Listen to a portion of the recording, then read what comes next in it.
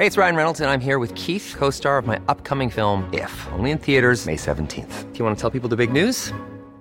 All right, I'll do it. Sign up now and you'll get unlimited for $15 a month and 6 months of Paramount Plus Essential Plan on us. MintMobile.com/switch. Upfront payment of $45 equivalent to $15 per month. Unlimited over 40 gigabytes per month. Face lower speeds. Videos at 480p. Active Mint customers by 531.24 get 6 months of Paramount Plus Essential Plan. Auto renews after 6 months. Offer ends May 31st, 2024. Separate Paramount Plus registration required. Terms and conditions apply if rated PG. Many of us have those stubborn pounds that seem impossible to lose, no matter how good we eat or how hard we work out. My solution is PlushCare. PlushCare is a leading telehealth provider with doctors who are there for you day and night to partner with you in your weight loss journey. They can prescribe FDA-approved weight loss medications like Wegovy and Zepbound for those who qualify. Plus, they accept most insurance plans. To get started, visit plushcare.com/weightloss. That's plushcare.com/weightloss. You know, I've been talking about earned media value for quite some time on this podcast. My friends at Eisenberg have just raised the bar on earned media benchmarks with their Social Index. Social Index now gives you globally earned media values across a growing list of 6 geographies for all your KPIs across the top 7 social platforms: Facebook, Instagram, LinkedIn, Snapchat, TikTok, Twitter, and YouTube. You can now visualize these values for deeper analysis, and they have a look-back window over 2 years of historical comparisons. Social Index is updated daily. Don't get stuck with old data. Over 1,000 companies have used the Social Index to understand the ROI of their social campaigns. And if you work with a social agency, you should demand they incorporate earned media values into your reports. Get your earned media value for social content. Visit earnedmediavalues.com/Alan. Again, that's earnedmediavalues.com/ALAN. For all of us, it's about predicting where the consumer is going and getting half of it right. One of the things we want to do is create ads that don't suck. Embracing change creates great possibility. I'm Alan Hart, and this is Marketing Today. Today on the show, I've got David Fossas, and over the course of his career, he's worked with over 35 brands, including General Motors, Verizon, HP, Hewlett-Packard Enterprises, Visa, P&G, Clorox, CVS, Philips Healthcare, and many others. Today, he currently serves as the Chief Marketing Officer for Restore Hyper Wellness, a fast-growing retail wellness brand in the U.S., and in his role, he leads consumer experience, marketing communications, and revenue operations to drive their business growth and brand value. On the show today, we talk about the role of CMO and the potential of marketing in general for the organization, and maybe what we are leaving out as marketers today. We also talk about the new growth titles, if you will: Chief Customer Officers, Chief Digital Officers, et cetera, et cetera, et cetera. And what's the impact of that as it relates to marketing and the CMO role itself? Then we talk about the potential between demand generation and brand marketing, as well as purpose.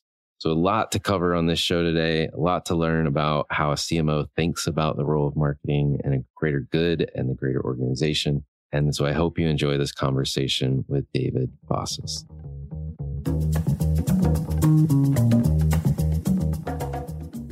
Well, David, welcome to the show. Thanks for having me. Well, I have to start this conversation with this crazy story of a run-in you had with Jean-Claude Van Damme. You got to tell me about this.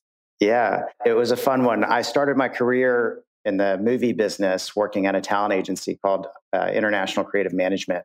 And an agent there, Jack Gilardi, represented Jean-Claude Van Damme. I started my career there in the mailroom. And while Jack's assistant was out of town, I got a chance to go work and support Jack for a couple weeks. And Jean-Claude comes into the office, and I'm totally geeking out because Bloodsport was like one of my favorite movies growing up. So Jean-Claude introduces himself, he shakes my hand, and he says, "When I call you, you better make sure that I get a hold of Jack, otherwise I'll kick you in the head." And I was petrified, but also, like I said, totally geeking out because he was one of my favorite actors growing up. And so it was a fun little way to start my career in the movie business. Yeah. I mean, just the visual of that. I mean, holy moly! I feel like your head would explode. Yeah. He was not that much taller than me, but holy cow. I mean, was he intimidating? So is he, because you're not, I mean, you're an average height kind of guy. I didn't realize, is he average height too, like roughly? Yeah, I think he's like 5'9", something like that. Okay. Yeah. All right. They always make him look ginormous in the movies. So it's the power of filmmaking. It's awesome. That's like, it reminds me of, oh my gosh, the guy in Top Gun and all Tom Cruise. Tom Cruise. Yeah, he's a small guy too. He is.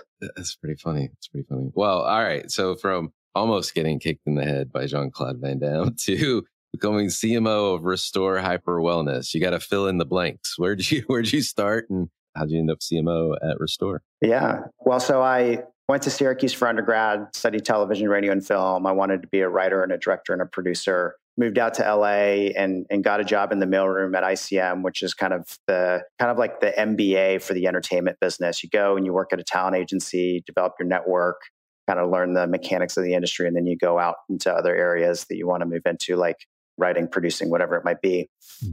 I ended up finding that I had a knack for the business side of entertainment, and actually ended up working for several different agents. I eventually my boss became a partner over at Endeavor, where I used to look kind of into Ari Emanuel's office and sat next to his assistants. And then I went into a film finance and production company where I was the chief of staff and kind of manager of corporate development for the business. And this was all in the 2000s. And so social media was just early on the rise, but you started to see trends like average people getting millions and millions of views on YouTube, Facebook, Twitter were all kind of coming up. And I really felt like these new channels were going to disrupt the entertainment business and the content business. And I felt like brands for the first time were going to have a direct channel to communicate with their audiences, whereas traditionally they had to either buy advertising to connect with those audiences, or they had to convince journalists to write about them to access those audiences. And so in 2010, I moved out to New York, did a bunch of networking, and ultimately landed at Big Fuel Communications, which was an early kind of innovator in social media and content marketing. We became the agency of record for General Motors across its 4 brands as it came out of bankruptcy. And I call myself the accidental marketer. I ended up just falling in love with all aspects of marketing. I ended up at Real Chemistry after that, where I worked with Verizon and Hewlett Packard Enterprise and several brands in the technology and pharmaceutical space.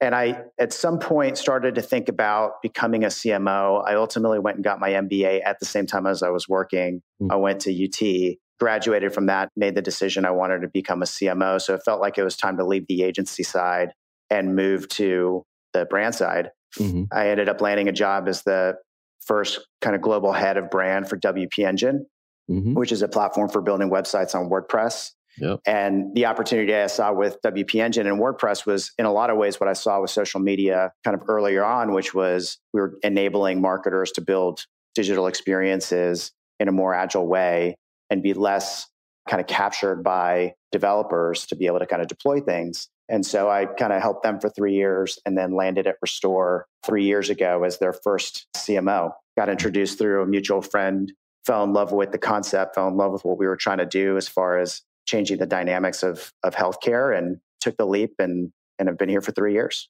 That's awesome. That's awesome. And we met when you were at WP Engine. So it's been a while, but tell me a little bit more about the company you're at now, Restore Hyper Wellness, and just general state of the business. Where are you guys in the development of the business, and what do you kind of offer to the market?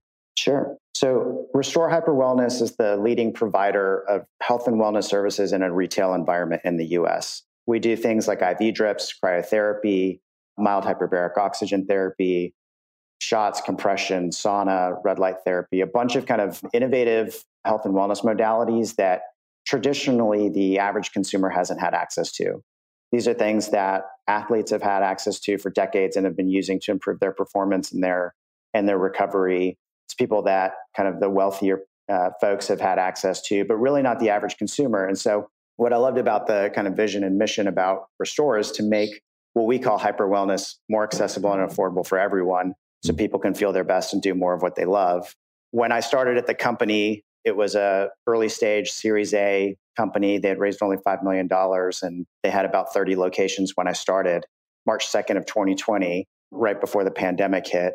And, fast forward 3 years, we are just about to hit 200 locations nationally. We're in over 40 states and continuing to grow really quickly. So really what we've been trying to do is change the dynamic around healthcare, where traditionally you can think of healthcare as really more focused on sick care. You wait until you're sick before you go and see a doctor, and likely you're going to get prescribed some types of medications to help you feel better. But what if we changed the dynamic and made you more proactively healthy so that you get sick less and have to go to the doctor less and have to spend less on your healthcare? And so over time, that's kind of our vision, is to help people be more proactive and preventative about their healthcare, feel their best so they can do more of what they love and lower costs of healthcare over time.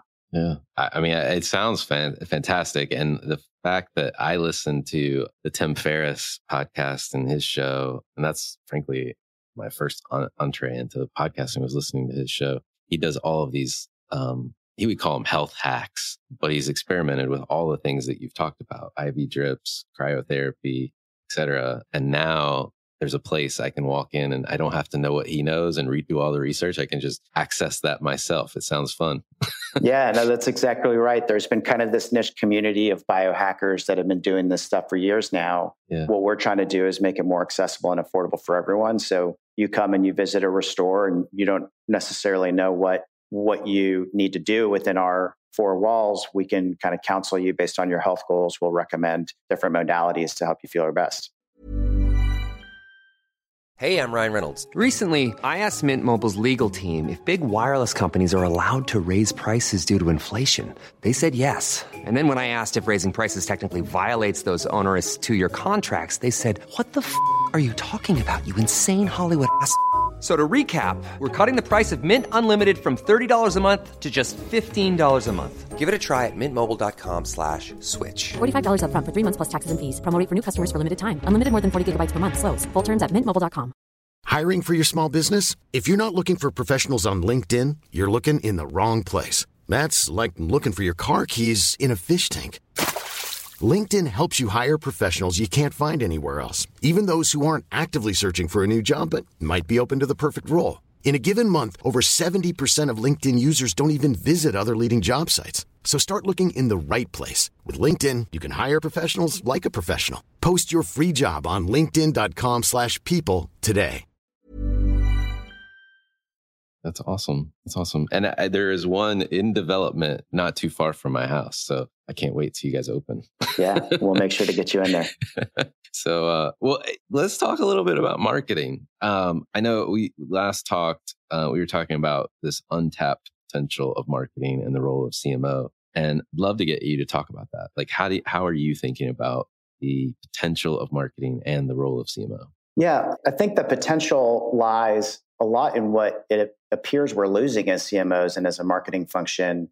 If we go back to the 1950s and kind of the notion of the marketing mix and the 4 Ps with product, pricing, placement, and promotion, more and more the CMO is getting, and the marketing organization is getting siloed or pigeonholed into just the promotion side for communications. And we're not as influential, let alone kind of actually overseeing the product innovation, the pricing and the packaging and the placement of those products. And so I think the opportunity for us as CMOs is to go back to being more well-rounded business people and not just the communicators for the organization. And I think that's increasingly difficult for us as well, because one, I think we've done not the best job of marketing ourselves within the C-suite and amongst investors. And even just the communication side of what we do has become just so much more dynamic and complex with all the different channels that we have to now manage and become experts at. No, it makes a lot of sense. And I actually, this topic came up just the other day. I was doing a recording, an interview with somebody as well. And we talked about this, the diminishing impact of the 4 Ps, or not the impact of the 4 Ps, but the role, I guess, that the CMO plays in driving the 4 Ps. It ended up talking about a topic around narratives and using narrative economics and data in the outside world to try to understand how you can influence the narrative around your business, around your industry, around your sectors, et cetera. The interesting thing about that, and I think this is where you're going, is it means that you have to elevate the role of CMO to not just be a comms role, but to be a business person that understands the market and understands your business's role in that market. and then connect the dots to say, what should we do about it? Right? Yeah. And be that thought partner at the C-suite level. That's exactly right. I believe that we need to be better partners to the CEO and the CFO in particular. And while I'm not the CEO, I need to think like a CEO, and I need to think about the considerations across the organization and the impact that we're having as a marketing organization. Yeah. And how what we do influences the other departments. And there's also another dynamic that it kind of varies by industry, right? If you're in traditional CPG, if you're at a Procter & Gamble, for example, the brand manager, brand director is actually overseeing product kind of innovation. They oversee R&D and really are kind of like the business owner for that brand.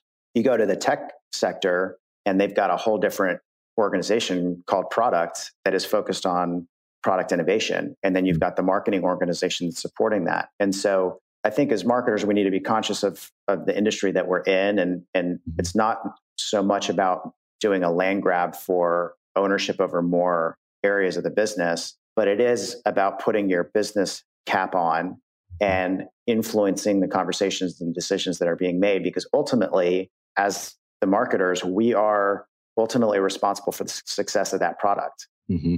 We can complain about features not being available in the product that consumers want, but in the end, we're responsible for that revenue that's coming in and the growth trajectory of the business and the strength of the brand. And so we need to at least be influencing those decisions and those conversations, if not owning them. Yeah, no, I 100% agree. I think one thing I'd add, you highlighted it a little bit ago, but I'll just underscore it, is the notion of partnership with your other C-suite peers. I don't know how many newly minted executives that kind of rise to that. And it doesn't have to be a CMO, but like any C-suite level person rises to the C-suite. Well, they largely probably got there through demonstrating their performance, their excellence in their core function. I don't know what it is about the organizations we construct, but there's limited partnership opportunities at the like lower levels. Mm-hmm. It's all about fighting to get to the next thing.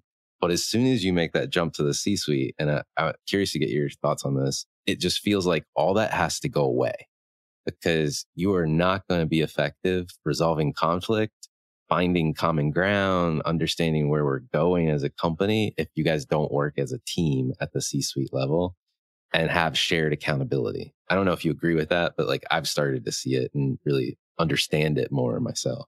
Yeah, no, that's exactly right. I was introduced to a concept at my last company at WP Engine called Team One. And the idea is that the C level, when we go into our leadership team meeting, we're taking off our functional hats and we're coming in as executives for the organization. And we're debating things and discussing things from that mindset to do what's best for the organization. And intuitively, sometimes that's difficult because I want to go out and do really cool marketing campaigns and make sure that my team is highlighted and things like that. But I have to put those things aside when I go into the leadership team meeting and really do what's best for the organization and understand that over the long term, that's going to be the best thing for the marketing team as well. Yeah. Well, that makes sense. Well, regardless of the CMO role in the C-suite, we've also seen some other roles start to trickle in, or titles. You got chief customer officers, you got chief digital officers. As you think about that, like what's the impact to that on marketing and the CMO, if you have one, in those organizations? Yeah, I think it reflects some of that specialization that we've been talking about. And the world works so quickly now and investors expect returns really quickly. And there's this whole aspect around digital transformation as well, right? So when you think about the average tenure of a CMO being about 3 years, it's about 40 months, I believe. That's about as long as it takes for you to come in, develop a strategy, execute on that strategy, and really start to see that transformation that you initially came in to do occur, right? And then it's kind of on to the next transformation because we have to continue to evolve as organizations. And whatever might be the most kind of crucial and critical goal that the company might have can and should evolve over those 3 years. And so if you don't do a good job of showing that you're that business partner that can evolve with the business, you're making yourself susceptible to this idea that, okay, now what we don't need is a CMO. We've done that. We've gotten to where we need to go. Now we need a chief brand officer or a chief customer officer, because the next thing we need to do is really focus on the customer life cycle. So let's hire a chief customer officer. And so that's still a marketing function. It's just now that's the thing that the organization needs to focus on. And so I think all these titles, chief customer officer, chief digital officer, chief business officer, things like that are just different views and specializations around the broader CMO role. Yeah, I 100% agree with you. I think I've seen data related to this, particularly around the title chief digital officer, which I think came into play probably like 5-ish years ago, maybe 5 to 10, depending on how future forward people were. And largely around what you described, the digital transformation need that the organizations needed to do. And it was a skill set addition, if you will, to the marketing toolkit. And some CMOs didn't have it. So they complemented the organizations with these chief digital officers. And over time, I think those titles have started to decline to a degree as the CMO has regained, the role has been redefined to include digital as its core function. So it's interesting. And I would imagine, if I'm a betting person, and I don't really do that, don't bet very much, that these other titles will probably see the same evolution over time, right? And coming back into the core function of chief marketing officers. It just really is unfortunate for CMOs and marketers as a functional group of individuals and community that we allow that to happen to ourselves. We need to be a little more adaptive. Yeah. It is sad, but like you said, these things go in cycles. And I think right now we're just in a particularly distracted world. Mm-hmm. And so it's easy to kind of digest and think about things in smaller pieces. And so you think about the CMO role in smaller pieces, because when you think about everything that a CMO really needs to become expert at and lead, it's quite a lot. And it can be overwhelming. And certainly for folks that aren't actually marketers and haven't been trained in this. Yeah, 100%. And all of what we're talking about kind of mirrors a conversation I was having. And I believe it's in the episode that I recorded with Norm Houston, who's a headhunter, executive recruiter, places all these people with all these various titles, but largely says the same thing that we're talking about, which is marketers, the CMO role should live on for indefinitely, even despite the trade press that want to kill it every time you turn around. It's just a matter of stretching it over time with these other roles. So I think that makes sense. Yeah, I love that. As we think about the core function of marketing or the objectives of marketing, there's been this tension in the past about demand generation and brand marketing. And I'm just curious to understand how you think about the relationship between those two components. Yeah. Well, similarly, yes, what I see now too is that there is this kind of friction between demand generation and brand. And this idea that, demand generation is the revenue generating activity within marketing. And brand is this kind of softer thing that we think we might need to do around kind of longer term brand strength, or it's more oftentimes just kind of siloed to upper funnel and kind of creative activities. And so what I really believe is that these are really two sides of the same coin, right? When I think about brand management or brand development, it's really about understanding and kind of conducting the right consumer and market research, developing the core positioning, messaging, voice, tone, visual style of the brand, and then executing that consistently across the funnel and across channels and creative and content and experiences. On the demand generation side, you're really thinking about the strategy across the funnel. So if it's, awareness, interest, consideration, purchase, loyalty, what are the channels we need to play in at each of those stages of the funnel? How are we converting people and moving them across that funnel? And then what are those creative content needs? And the brand side plays in that. And so I don't think you can do really strong long-term demand generation if you're not really thoughtful about the brand as well, and having those two practices kind of integrated. One of the key things that I think that happens is with demand generation, it kind of gets bucketed down. It's really more kind of lead generation, performance marketing, direct response. So it's kind of at the lower side of the funnel is where it gets siloed to. And the challenge with that is once you achieve a level kind of efficiency in acquiring customers, you kind of plateau there. And you're starting to fight for audience or customers with all of your direct competitors who are all going after that same pool. Demand generation is really full funnel where you're trying to acquire audiences at the top of the funnel and drive them down. And so, like I said, I think these two practices are best done when integrated. And I think the challenge for CMOs or people that are going for CMO roles is oftentimes the requirement from the company or the headhunter or whoever it is oh, well, we're looking for a CMO with more demand generation focus, or we're looking for someone with more brand focus, or sometimes it's product marketing focus.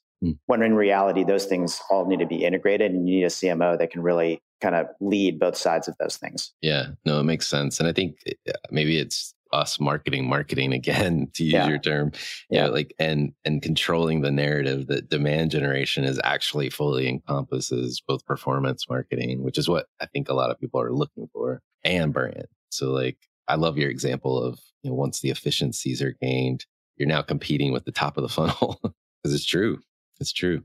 I don't know. I was reading a report recently around stats as it relates to paid search ads, right? And the percentage of people that click on it and what percentage of them were likely driven through top of funnel activity, right? It just happened to be that was the first search result with the right name in the title that they were looking for.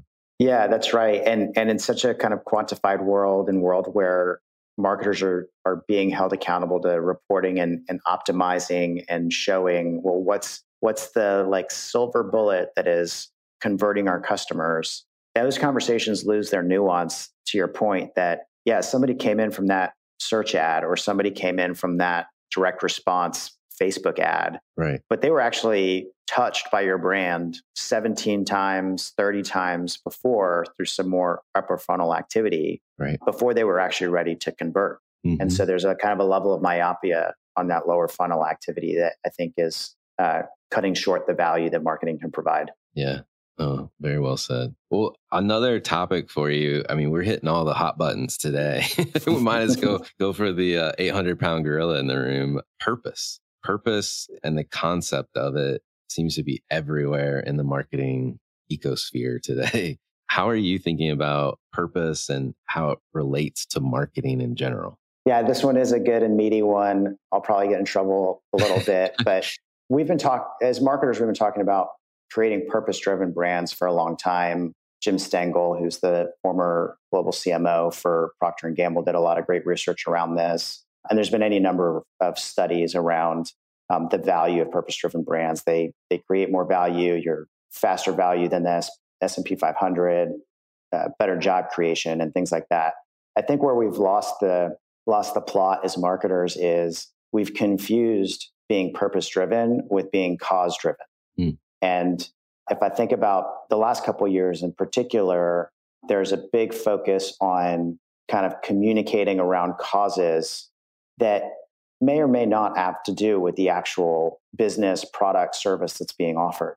And I think that's okay every once in a while, but when that becomes the primary goal, I think we are doing the business and their employees a disservice by not focusing on the innovation and the unique offering that the business has. Being purpose-driven doesn't necessarily have to be cause-driven. I think Google's purpose, for example, is organizing the world's information. At least that's what it was early on when it was founded. Our purpose here at Restore is to make hyper wellness more accessible and affordable for everyone. And so I chose to work at a company where where the kind of mission and purpose is aligned to some level of social cause and creating more equity in healthcare.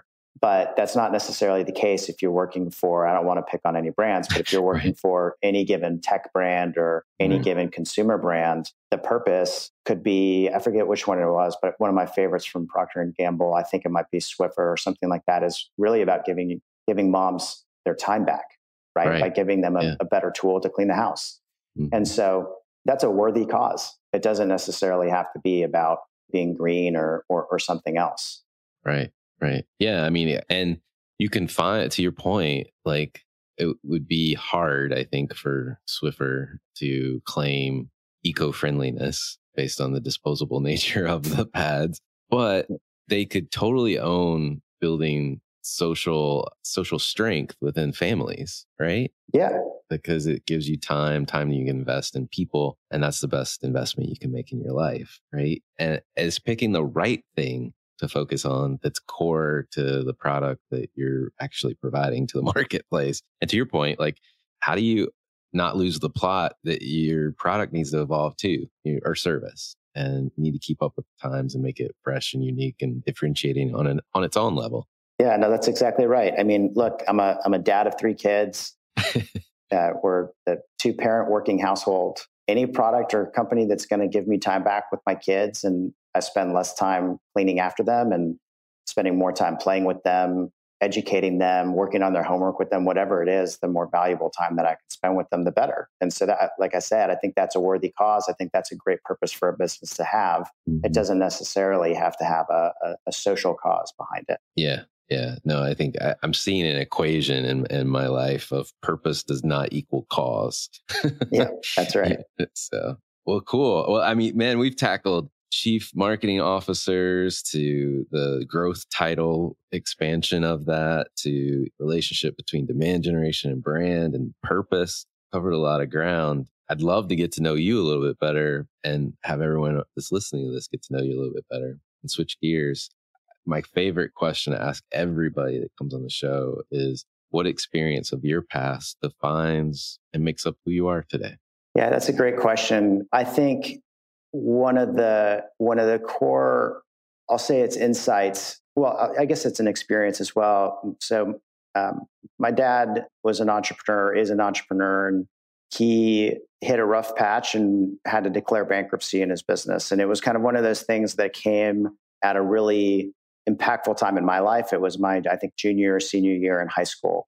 And so I think kind of two things really came out of it. One was I never wanted to put myself in that position, and I wanted to be kind of financially sound and kind of be smart with my money. And I've ebbed and flowed, right, with that, but as I think we all do. But it's always been something that's been important in my mind that I've worked for, is a level of kind of financial freedom to be able to work on the projects that I want to work on, work with the companies that I want to work on. And the second thing that came out of that was this realization that came around a little bit later, which is I'm an entrepreneur too. I have this entrepreneurial spirit, and the types of companies that I've pursued working with have not necessarily been the obvious ones, but they've been one where I could really leverage that entrepreneurial spirit to make an impact in the business as a marketer and now as a CMO.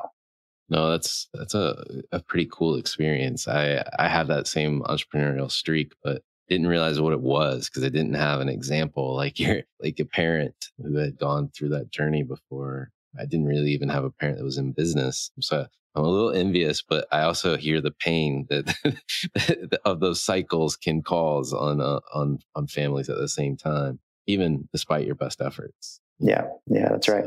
Well, what advice would you give your younger self if you're starting this journey all over again? So I think if I was starting all over again, I would really focus on understanding business earlier in my career.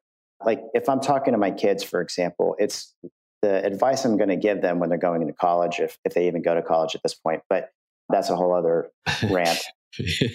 But it would be, major in something that teaches you how to make something. And then double major in business, because that ultimately is what drives our world. And having a fundamental understanding around how business works is going to help you either be an entrepreneur or be a better employee when you're coding the next greatest technology, trying to make an impact in healthcare, whatever it might be. If you understand the mechanics, how the business operates and how people are making decisions, it's going to accelerate your path to making an impact in achieving the goals that you have. Yeah, no, I 100% agree with you. And I've had the same conversation with my 15-year-old daughter who's starting to think about what she wants to major in college. And luckily, it's like an engineering field is what she thinks about right now. But I keep pushing, let's do a minor in business too. She's like, but Dad, that's what you do. I'm like, yeah, but you need to understand how the world works because you're going to be in a business world at some point. So yeah, that's exactly right. 100% agree. Well, as you think about marketing and it's changing quite a bit, is there any topic you think other marketers should be learning more about, or maybe something you're trying to learn more about yourself? Yeah, I mean, as marketers, I think we always need to be testing and learning. Just as if you're in product, it's kind of a constant, product innovation cycle. As marketers, we need to be doing that as well, testing and learning through campaigns and new technologies and things like that. But what I do see now happening, and it's pigeonholing marketers, is they come up from a specific area, say it's social media or SEO or whatever, and they have a really narrow view of the broader marketing world. Now, as a CMO, I see it amongst teams that I've worked with where one side of marketing or one group or specialty within marketing doesn't necessarily understand or sometimes even value what another area of marketing is doing. They're really struggling to see the kind of integrated view of how all these specialties kind of play together. And so the recommendation I give to marketers, particularly that are still kind of earlier in their careers, is to test and kind of play around in different areas. You have plenty of time to specialize and kind of accelerate your career. In your earlier days, test how does social media work and how do I engage people on these different channels? How does SEO work? How does paid media work? And how is it different amongst different channels and platforms? And really try to get a better holistic kind of understanding of how these things play together so that you can be a stronger marketer as you get more senior. Love that. That's great advice. Well, are there any brands, companies, or causes that you follow personally or you think other people should take notice of? Yeah, I think there's some fun ones. I get teased by my friends a lot around a hat company called Melon, Melin. I've become I probably have like 5 or 6 of their hats now. They're more they're more durable. The whole marketing around them is that they're more durable. You can take them running, swimming, whatever. You can kind of beat them up and they easily clean up and they hold their fit and all this stuff. And it was totally one of those where like as a marketer, I succumbed to some really solid kind of Instagram marketing and did a purchase on a whim. And now I've got like 5 or 6 of them and my friends make fun of me for them. I have a similar one. And unless you CrossFit or something like that, like I don't think you'd come across it, but it's this company called 10,000. It's the one area that I've like gone into that like macho land because I'm just enamored by the fact that it's like tested by like special operators and it's like indestructible athletic attire. I am no way in their same category of any of those athletes or professionals, but I like to play it on TV. Yeah, no, I actually, it's funny you said that because I just recently bought my first couple pairs of shorts from there and it was primarily influenced by, we just launched our first podcast here at Restore and we ended up partnering with an influencer named Eric Hinman who is deep in the kind of health and wellness space. And he was actually one of the ambassadors for 10,000. So he's kind of always wearing them. And finally I was like, I got to get myself a pair of those. Yeah. I mean, I've got like lined, unlined shorts. I've got I think the durable shirt. The thing I haven't gotten yet is the pullovers, the outer layers, so to speak. But I've even got a pair of their like, I can't remember what they call them, but they're basically like travel pants. They're amazing. They're amazing. For how much you travel, it's worth the investment. Yeah, exactly. So anyway, I could geek out on that forever. But yeah, I gotta look into melon hats, especially as my hair starts to go away. I need more hats. But anyway, well, last question for you. What do you think is the largest opportunity or threat facing marketers today? Yeah, I think the biggest threat is kind of what we talked about at the beginning, which is really around us losing our influence over the organization and ultimately then the impact, right? As marketers, I see our broadest kind of biggest mandate is to help the business grow, right? That is our number one priority and kind of build the long-term strength of the brand. And when we lose sight of that and leave the kind of business and revenue side to other executives, then I think we'll lose our influence over time. And it ultimately means that we don't get to do a lot of the cool stuff that we love to do because we're not being data-driven and tying it back to the business. And so I think that's our biggest threat, but it's also our biggest opportunity. I think when we do it well, what I love about marketing and what I love about brand in particular is when you do great brand strategy and marketing strategy, it drives the corporate strategy, it drives the product strategy, driving the identity of the business. And so it's a lot of fun to see that impact when we do it well. Oh, couldn't agree more. And I think of marketing in that context of how you just described it. You can have a solid business, but you can't have a great business without marketing. Yeah, that's right. It's just the accelerator on all fronts. If you do it right and you do it well and you've got the right person at the helm influencing and driving that agenda. So David, thank you so much for coming on the show. It's been great. I know you're 3 years in, you're fighting that tenure edge. I don't think there's going to be any problem in your future, my friend. All right. I appreciate it. Great to reconnect, Alan. Hi, it's Alan again. Marketing Today was created and produced by me with post-production support from Sam Robertson. If you're new to Marketing Today, please feel free to write us a review on iTunes or your favorite listening platform. Don't forget to subscribe on marketingtodaypodcast.com. Tell your friends and colleagues about the show. I love hearing from listeners. You can contact me at marketingtodaypodcast.com. There you'll also find complete show notes and links to what was discussed in the episode today, and you can search our archives. I'm Alan Hart, and this is Marketing Today. Hey, it's Danny Pellegrino from Everything Iconic. Ready to upgrade your style game without blowing your budget? Check out Quince. They've got all the good stuff, shirts and polos, activewear, and fine leather goods, all at 50 to 80% less than other high-end brands. And the best part? They're all about safe, ethical, and responsible manufacturing. Get that luxury vibe without the luxury price tag. Hit up quince.com/upgrade for free shipping and 365-day returns on your next order. That's quince.com/upgrade.